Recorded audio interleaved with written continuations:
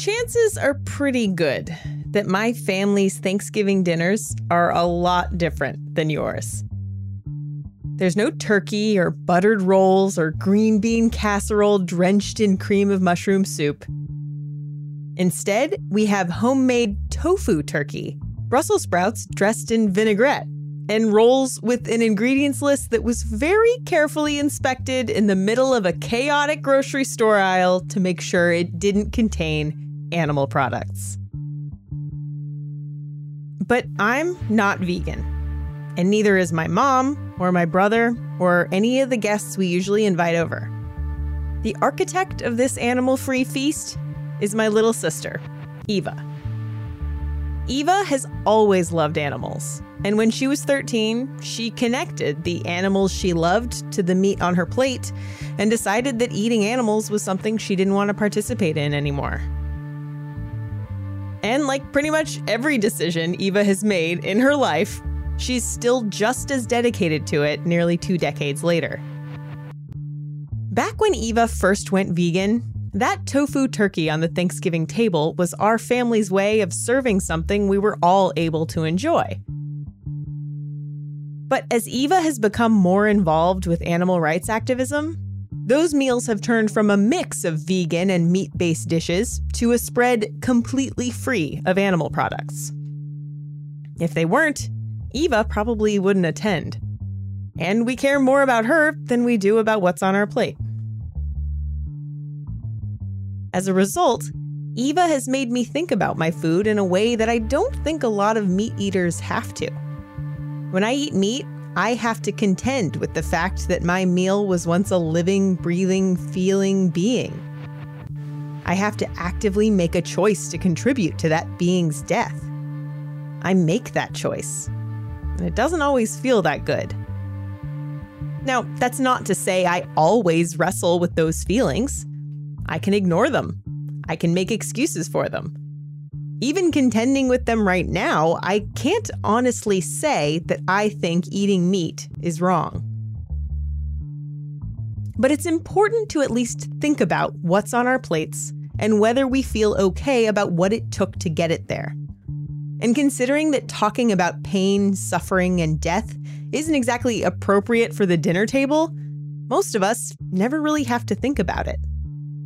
What it takes to make our meat is a huge taboo.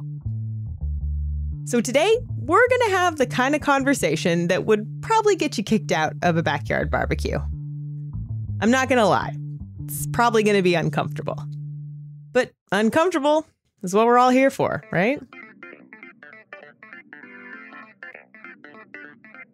I'm Ashley Hamer, and this is Taboo Science, the podcast that answers the questions you're not allowed to ask.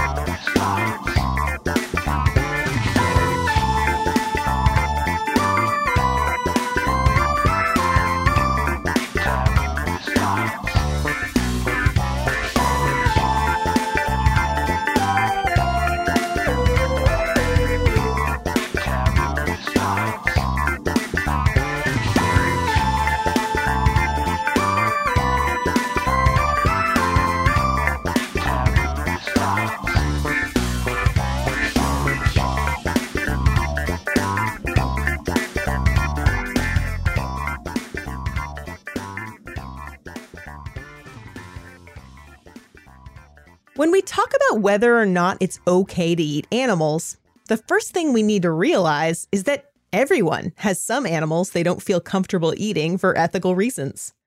So what is it that makes us draw that line? I think I'd like to answer this question by starting with a little thought experiment. I would like you to just imagine that you are eating a delicious, juicy hamburger. And a person sitting next to you turns to you and says, actually, the hamburger you're eating isn't actually from cows. It's made of golden retrievers. Now, just take a moment to reflect on your thoughts and feelings. I mean, chances are what you had just seen as food, you now see as a dead animal. And what you just felt was delicious, you now feel is disgusting. And so rather than continue eating the hamburger, you probably, want to throw it away. I'm Dr. Melanie Joy. I'm a social psychologist. I am an author. My best known book is Why We Love Dogs, Eat Pigs, and Wear Cows. And I'm also the founding president of the NGO Beyond Carnism. Carnism is a word that Dr. Joy coined back in 2009, and it's since been adopted by activists and writers as a general term that means, well, I'll just let her tell you. Remember how you responded to the Golden Retriever burger? Your response is the result of what I call carnism, which is the invisible belief system that conditions us to eat certain animals. What carnism does is it disconnects us from our authentic thoughts and feelings when it comes to those animals we've learned to classify as edible. And carnism is a global phenomenon. In meat-eating cultures around the world, people learn to classify just a small handful of animals as edible, and all the rest we learn to classify as inedible and disgusting, and often even morally offensive to consume. So even though the type of animals consumed changes from culture to culture, members of all cultures tend to think of their own choices as rational, and of the choices of other cultures as irrational and often disgusting, and as I said, morally offensive. For example, in the United States, there's a taboo against eating animals we keep as pets. Dogs, cats, horses, guinea pigs, I could go on. We also don't eat insects. But cats and dogs are commonly eaten in China. Horse is common in Europe. Guinea pig is popular in many South American countries. And the majority of world cultures eat insects. Meanwhile, many of the animals Americans eat are off limits in other cultures. Cows are sacred in Hinduism, and pork is forbidden in Islam and Judaism. If there's anything we've learned from this podcast, it's that taboos are almost never universal. So, cultures around the world consider certain animals edible, and according to Dr. Joy, carnism is the belief system that leads them to do that. But if nearly every culture in the world sees at least some animals as edible, why do we need a word for that belief? Well, because it's not the only way to believe. What I have been most interested in is how, over the course of time, as we have, become no longer reliant on eating animals and yet continued to eating animals, the way that we have psychologically related to this phenomenon. Like today, eating animals is not a necessity for many people, not for everybody, but for many people in the world today. We don't eat animals because we need to survive. We eat animals because we choose to, but we don't even realize that we're choosing to eat animals because eating animals is such a given. It's just, for us, it's really just the way things are. So we tend to assume that only vegans and vegetarians follow a belief system when it comes to eating animals. But the only reason that we learn to eat pigs but not dogs, for example, is because, we do follow a belief system. So when eating animals is not a necessity, then it's a choice, and choices always stem from beliefs. So I would say that the reason that we eat animals at all at this point in time is for those of us who are economically able to make our food choices freely. There are many people in the world who cannot do that at this point in time. But for those of us who can make our food choices freely, we eat animals not because we need to, but because we're operating from this belief system that I call carnism. But the belief system is invisible. So we don't even realize that we're following a belief system. If you eat meat, it might feel a little weird to name the belief system you follow. It's kind of like a white person realizing that they have a race, a heterosexual person realizing that they have a sexual orientation, or a cisgender person realizing that they have a gender identity. The dominant group never has to think about their identity or belief system the way that a minority group does. And when they do, it can bring up uncomfortable feelings. Of course, the examples I just gave aren't a matter of choice. And most of the time, carnism is. What's important to appreciate, I think, is that carnism is an ism. It is structured like other systems of oppression, other systems that are organized around one group of individuals being harmed to benefit another group of individuals. Here we're talking about farmed animals and, human animal consumers. So The systems themselves are structurally similar. Of course, the experience of each set of victims of these systems of oppression will always be unique. But the mentality that drives the oppression, the mentality that drives the violence is the same. The same mentality that enables us to carry out harm toward other humans is the mentality that enables us to carry out harm toward other non-humans. I mean, most people we know care about animals and would never want them to suffer, especially when that suffering is so intensive and so completely unnecessary. And yet most people eat the bodies of dead animals on a regular basis and contribute to an industry that they would find deeply offensive if they were really fully connected to the reality of what they're supporting and what they're consuming. And when we're born into a dominant system like carnism, we inevitably internalize it. In other words, we learn to look at the world through the lens of carnism.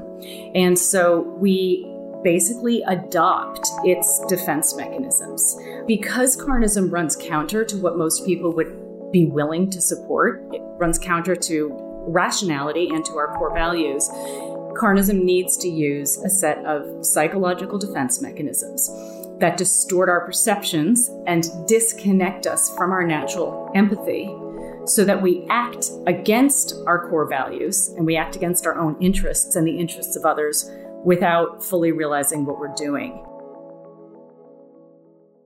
One example is abstraction, sometimes called de-individualization. So carnism teaches us to think of farmed animals as lacking any individuality, lacking any personality of their own. So we learn to think, for example, that a pig is a pig and all pigs are the same. We don't learn to think of dogs, for instance, as abstractions. And so, when I used the example of the golden retriever earlier, probably in your mind, you saw a picture of an individual golden retriever when I said, imagine that you're eating a golden retriever, because we haven't been conditioned to think of golden retrievers as not being individual beings with feelings and preferences and personalities and lives that matter to them, just like all of us have lives that matter to us. Another example is objectification. So we learn to see farmed animals as objects, as things for consumption. We refer to them as living things sometimes. We, call them units of production. And we tend to refer, for instance, to the chicken on our plate as someone rather than something. And these psychological mechanisms they're distancing mechanisms. They distort our perceptions so that we're distant. They distance us from our empathy and from the impact of our choices. The primary defense of carnism is denial. If we deny there's a problem in the first place, then we don't have to do anything about it. And the main way that denial is manifested is through invisibility. So one way carnism remains invisible is by remaining unnamed. If we don't name it, we can't identify it, we can't question it, we can't challenge it. Carnism also keeps itself invisible by keeping its victims out of sight and therefore conveniently out of public consciousness. So, for example, in just one day, more farmed animals are slaughtered globally than the total number of people killed in all wars throughout history. I had to fact check this, and it was honestly even more dramatic than she made it sound. The total number of people killed in all wars throughout history is a tricky number to pin down for various political reasons, but it's likely in the hundreds of millions. More than 150 million tons of seafood was produced for human consumption in 2016 alone. That's just seafood, and in tons. The number of individual animals is way higher than that. Now, she said farmed animals, and farmed seafood only accounts for about half that number. But we haven't even gotten to the animals you sing about on Old MacDonald's farm. Every year, we slaughter about 300 million cows, 1.5 billion pigs, and 50 billion chickens. So yes, the number of farm animals slaughtered in a given day is just about equal to the total number of people killed in all wars throughout history. But you could also put it another way. The number of animals we slaughter in just 2 years is equal to the total number of humans who have ever lived. It's a lot. And to just take a step back here, I always fact check the claims made on this podcast, but I feel like that's especially important for this one. After all, it's really tempting to react to uncomfortable facts with denial, and that's easier if we think Dr. Joy is just making this stuff up. But I also need to keep this podcast brief, so instead of jumping in for a verification of every figure, I'll just use a quick sound effect. When you hear this, just know that I fact-checked it and I found it to be true. You can find those sources in the show notes, as always. Anyway, back to the huge number of animals slaughtered on a daily basis. Like, really think about this number. And yet, most of us don't see a single aspect of this process or a single individual who ends up becoming the meat, eggs, or dairy on our plates. These animals are raised and killed in a manner and with a speed that would horrify us, that would absolutely horrify us and offend us so deeply if we were truly connected with it, that most of us would be on the streets demonstrating instead of in the supermarkets paying for this killing to continue. These individuals are, often slaughtered while they're still conscious. The babies are castrated and have their horns and tails cut off with no anesthesia whatsoever. Baby chicks who are born to egg-laying hens, the males who are of no use to the egg industry, they're killed immediately after birth. They're of no economic value, and so they are either dumped into a grinder and ground up alive. They're gassed. They may be thrown in garbage bags where they die from suffocation. That last fact is unfortunately 100% true. I just wanted to pop in and mention that France and Germany have now adopted a way to determine the sex of an egg early on using DNA analysis, so that male chicks are never born in the first place. United Egg Producers pledged to do that in the United States starting in 2020, but they've had problems scaling the method. So while they say they're hopeful, they're still engaging in the practice of male chick culling, as they call it. I could go on, but you get the idea. The violence of carnism is such that for most people it's unbearable. And so we, consumers, make carnistic industry's job easy for them. They tell us not to look, and we choose to turn away because it's easier and because carnism gives us the tools with which to do that. That's uncomfortable, right? But do animals really feel pain the way we do? Isn't that just us projecting our human feelings onto animals? Animals that might not even possess consciousness, much less the ability to feel things like fear or pain, right? Well, there's a tremendous amount of information today, scientific data today, that demonstrates that non-human beings are, in fact, sentient and conscious individuals who can feel pleasure and pain. And anybody who has ever, lived with a dog can tell you this.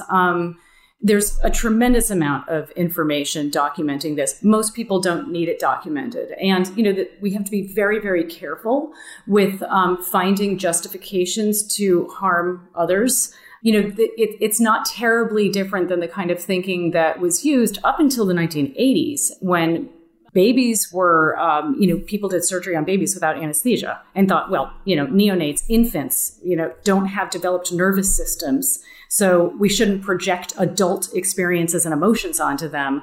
Let's just not worry about anesthetizing them when we're cutting into them. So we have to be really careful with this. Fortunately, today, this very old myth that, other animals do not have nervous systems and feel pleasure and pain the way human animals do is very much a thing of the past. The idea that animals might not feel pain is more of a technical question than a practical one. All organisms, right down to single-celled microbes, move away from unpleasant stimuli like toxic chemicals and electric shocks. Mammals, birds, fish, and some invertebrates also have areas of the brain and nervous system that correspond to the same areas we use to feel pain. But when you get right down to it, We can't ever really know what an animal is feeling, just like you can't ever really know what another human being is feeling. But at this point, the safe bet is to assume that yes, non-human animals can feel pain. At this point, my usual thought process goes something like this. Okay, yeah, killing is terrible, and I don't want animals to suffer more than they have to. But humans evolved to eat meat. We're just doing what we've been doing for millennia. Humans have never eaten anywhere near the amount of carnistic products that we do today. But nevertheless, it is true that humans have been eating animals as part of an omnivorous diet for many, many years, for millennia. We have also been raping and murdering for equally long, but we don't use the longevity of these practices as a justification for them today. So I think we need to be very careful. And again, just think very critically when we are making these claims. What is it that we're trying to justify, and what is the lens that's shaping our desire to justify in the first place, and how we interpret what we're looking at? To that, I might say being ethical is one thing, but being healthy is another. I mean, you literally cannot sustain a vegan diet without vitamin supplements. And I know people who were vegan for years until they got sick and their doctors made them start eating animal products again. Yes, eating too much red meat is bad for you, but it seems like going too far in the other direction isn't too good for you either. So I think one really important step is just recognizing the dominant bias that exists.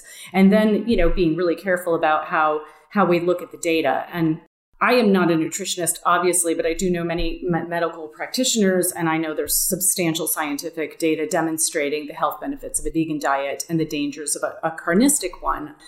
And, the drawbacks when we think about people who say, I tried to be vegan and I got sick, we have to be really careful with that information. Many people who eat a carnistic diet become sick because of their diet. We know that there's a direct link, causal link between eating animal products or carnistic products and heart disease, type 2 diabetes, obesity, a variety of other problems. The challenge is that when somebody becomes vegan, and if they start having any kind of physical symptoms or thinking they're having physical symptoms, and they go to a doctor who's not really aware of the fact that they're biased, it's not uncommon for that doctor to automatically say, well, it must be your diet. It must be because you're vegan. So we have to be very careful and critical about how we kind of parse the information. I mean, you can eat a vegan diet and not have a healthy diet if you're eating all processed food and junk food, just like you can eat a carnistic diet and have a very unhealthy diet. Many, many people do. The difference is that we don't automatically assume that when somebody is eating a so-called mainstream diet, that their diet is responsible for whatever ailment they're experiencing. So many vegans have told me over the years, like hundreds of them, that they get a cold and they hide it from people in their lives because as soon as they sneeze, their friends and family will say, it's the diet, right? But the guy next door has quadruple bypass, surgery. And it's like, oh, bad genetics, right? So this framing, this carnistic framing drives so much of what we notice, what we remember, and what kind of meaning we make of the experiences that we have. Another objection to veganism that people toss around? Vegans are just so insufferable. I mean, I don't say it. Not just because my sister's vegan, but because I'm a marathon runner who meal preps and flosses regularly and fact checks my friends' Facebook posts. I have no right to call anyone insufferable. But Dr. Joy says that this popular opinion of vegans is just another tool that carnism uses to stay in business. Carnism teaches us to feel defensive, as I said, against anyone or anything that challenges our own carnistic mentality. So we tend to have a perception of vegans that makes it harder for us to be receptive to the information that they're sharing. It's a form of shoot the messenger. If we shoot the messenger, we don't have to take seriously the implications of their message. So, for example, we tend to see vegans as overly emotional. This is a common stereotype. Vegans are overly emotional, animal-loving sentimentalists. If somebody is overly emotional, by definition, they're not rational. And people who are not rational are not worth listening to. This same stereotype has been used to discredit people who were, working for the abolition of slavery in the United States. It has been used, against the suffragists who were fighting for the right to vote, for women's right to vote.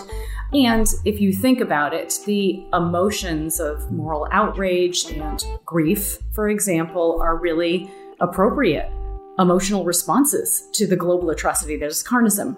Much more concerning from a psychological perspective is like the widespread numbing and apathy that marks the dominant culture. So there are a whole bunch of different ways that different stereotypes that get projected onto vegans. But these defenses are really designed to ensure that the system, carnism, remains intact. Listen, if this is all seeming a little overwhelming and too much to take on, I'm with you. I mean, when you start thinking of all the ways you can be unethical with your food, it starts to feel kind of hopeless. Like, what about veggie burgers and soy dogs and non-meat that pretends it's meat? That's still sort of continuing the idea that you have to have something that looks like meat at every meal. Is it really a choice between animal suffering and straight soybeans for the rest of my life? Well, meat alternatives, basically anything that gets us away from having to kill in order to consume has got to be better than the current system that we're operating within. And what's really interesting, most people don't realize that attitudinal change often follows behavioral change. Many people who are advocating for various forms of social justice or change assume that you have to change your attitude. We want to help people, like when it comes to veganism, for example. It's totally understandable. You want to help people make the connections that they don't want to eat animals anymore. You just lose your desire to eat other animals because instead of seeing them as food, you see them as dead pieces of flesh. And so you don't want to participate in the atrocity and you're kind of repulsed by it. But we also know that when people change their behaviors, their attitudes often follow. And so the less meat, eggs, and dairy somebody eats, the less they have to defend, the less defensive against being open to animal rights, and concerns for animals in general they are. So anything that helps get people away, reduce their investment in the oppressive status quo that is carnism, has got to be a positive thing, as long as it's not obviously supporting other forms of exploitation. Yeah, and that reminds me of I know people who get solar panels on their houses are more likely to support climate change initiatives. They don't do it because they believe in climate change initiatives. They do it to save money, and then suddenly they're in favor because they're already helping. Right. Yeah. So going into that, if someone does feel like they don't want to contribute to the system, I mean, going completely vegan is a very large lifestyle change. What can they do in the short term to do that? I mean, it's a less large lifestyle change than it used to be. And it depends on where you live. I mean, if you live in LA, for example, it's like almost a no-brainer at this point. However, to your point, many people are not willing or able to just go vegan overnight. And I always recommend that people try to be as vegan as possible. I mean, nobody can be more vegan or anything than what's possible for them. And I encourage people to really think of the issue in this way. It's not that either, you eat animals and you're part of the problem, or you don't eat animals and you're part of the solution. There are different ways to be a part of the solution, because we're not simply talking about changing a behavior. We're also talking about transforming a system, and the system is carnism. And the animal rights movement and veganism really this is a cause that needs all the help it can get. So be as vegan as possible. Each time you sit down to a meal, ask yourself, how vegan can I make this meal?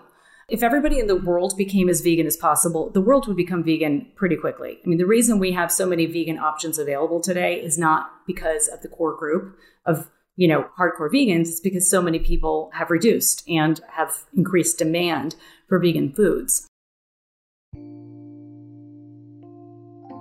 I also encourage people to be what I call a vegan ally, which is a supporter of veganism, even though they're not yet fully vegan themselves.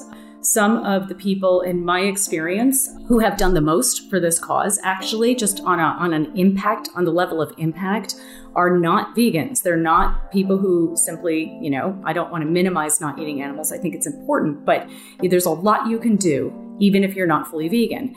There are people who have used their influence. This is what vegan allies do. They use their influence to help in the transformation of carnism. So you would actually be a great example of a vegan ally. Here you are having a conversation with me, encouraging your listeners to think differently about their relationship with their food choices. Some people who have interviewed me and, written articles that have reached hundreds of thousands of people around the world probably do much more for the cause than an individual who just doesn't eat animals during their lifetime. So use your influence, be an ally. Some of the people who donate to my organization, Beyond Carnism, they're not vegan, they're not even vegetarian, but they want to help the cause. I do believe that it's really important for people, regardless of where they fall on the carnistic continuum, to get informed, to get informed not just about the consequences or the reality of animal agriculture, but to become informed about carnism and to really understand how this system has shaped your preferences and your perceptions and your feelings and driven your behaviors. Because when you become aware of carnism and of carnistic defenses, they lose a lot of power over you, and then you're in a position to make your food choices freely. Without awareness, there's no free choice. So regardless of what your intentions are, I just think it's really important to commit to raising awareness. And then you can choose what role you want to play in the system. Because for better or worse, we're all participants. The choice is not, whether we participate, but how we participate.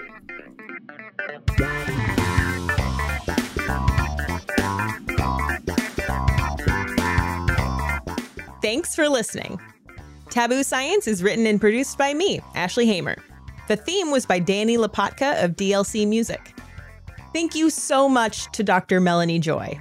I was honestly really nervous about this conversation because, I eat meat. But she was a delight to speak with, and I'm so glad she agreed to come on the show. You can get more information about the topics she spoke about on carnism.org, and you can pick up the 10th anniversary edition of Why We Love Dogs, Eat Pigs, and Wear Cows with a new foreword by Yuval Noah Harari, the author of Sapiens. The links to both of those are in the show notes. You can follow Taboo Science on Twitter, Facebook, and Instagram. Just look for Taboo Science, all one word, or just visit the website to find it all in one place. That's tabooscience.show. This is officially the first episode of season 2. If you've been with me the whole way, thank you very much for making it here. And if you're new, check out the other episodes. You don't need to follow them in any order or anything. Just listen to whatever suits your fancy. And, maybe leave me a review when you're done. That's all for now. I'll catch you next time.